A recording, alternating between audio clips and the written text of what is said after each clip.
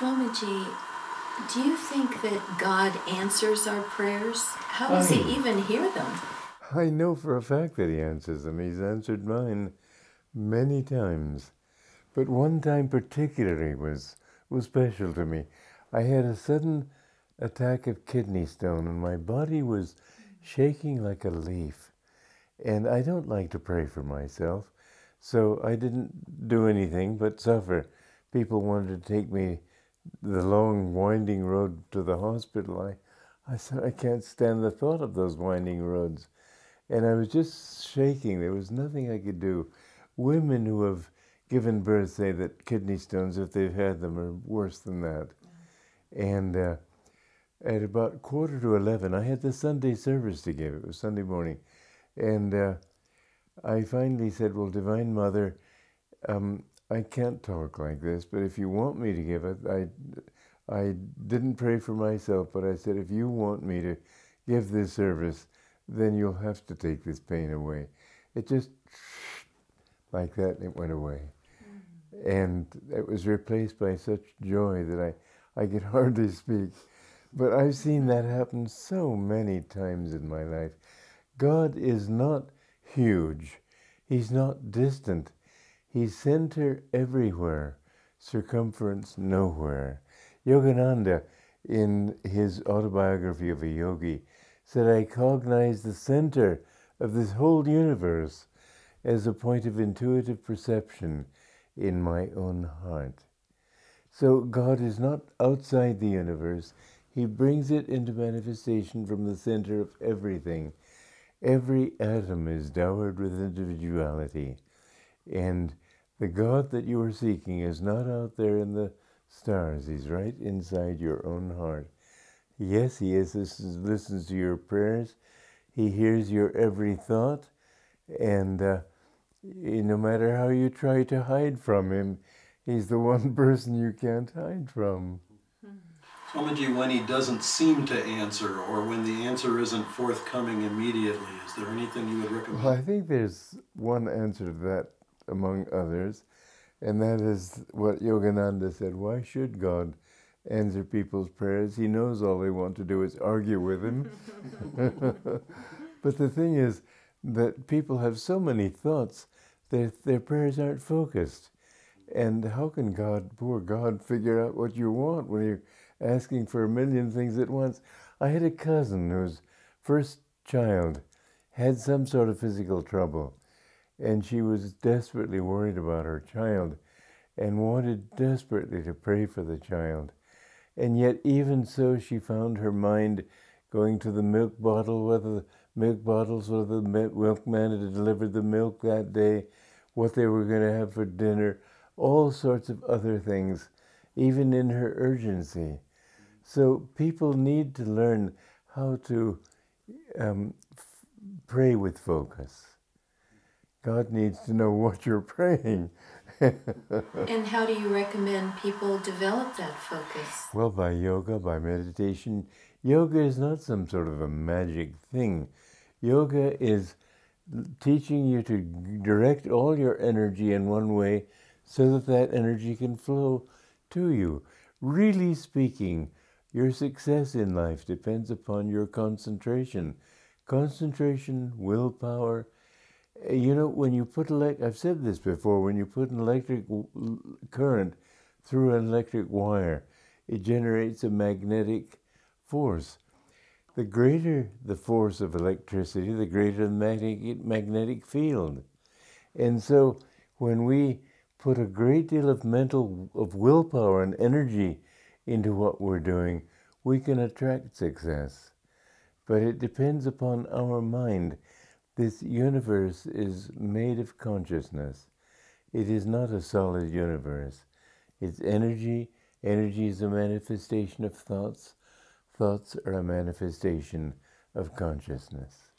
Swamiji, why do we need to pray? Doesn't God know what's best anyway? It's good to share your thoughts with Him. You know, Yogananda said this also in Autobiography of a Yogi. He said that thoughts are universally, not individually rooted. And it depends upon our level of consciousness. When our level of consciousness is in the lower part of the body, lower part of the spine, we're thinking of sex and food and pleasures and material things. When our energy can rise, then we're thinking more spiritual things. So if we pray to God, then our energy is more likely to go upward, and the kind of things that will attract to us will be also of a higher kind. So it's good to pray for other people. Definitely it's good to pray for other people. I don't like to pray for myself because I don't like to stress my ego. And the whole spiritual path is to get out of this thought of ego. God is center everywhere, circumference nowhere. That means he's centered you and me. But as long as I'm in my little ego, I see myself as separate from you and from everybody. And so I can become very proud and very a hangdog if I've done badly. And all these things have to be overcome. We have to understand that it is God who dreamed my existence, your existence, your existence. He is the dreamer. And we have to get rid of this thought that I am separate from him. Ego is what keeps us separate. When we can get rid of this ego, we see that it's all God's dream. And a free soul is one who has reached that point where he sees that God is dreaming everything. Is it important to have a strong ego before you can overcome it? I don't think it is, but maybe it is to this extent that you become aware that you've got something to overcome. In other words, an animal doesn't have much ego. A sense of self. Yeah, animal, you have to have that. That's why human beings have a strong enough ego to know that that's what's pinching them.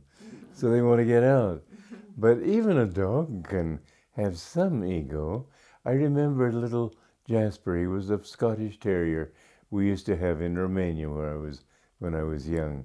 And Jasper one time came out of the house in Bucharest with Bobby, my brother, who was about 7 years old. And the dog catchers came and they thought they could get Bobby and hold him for ransom and get some money.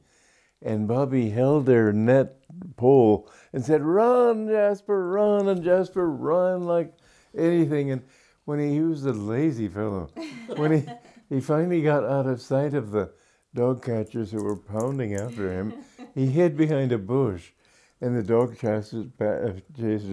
catchers ran by him, and then he came trotting home. And for weeks afterwards, we would talk about this episode, and Jasper might be sitting under a table, but as soon as we start talking about it, you'll...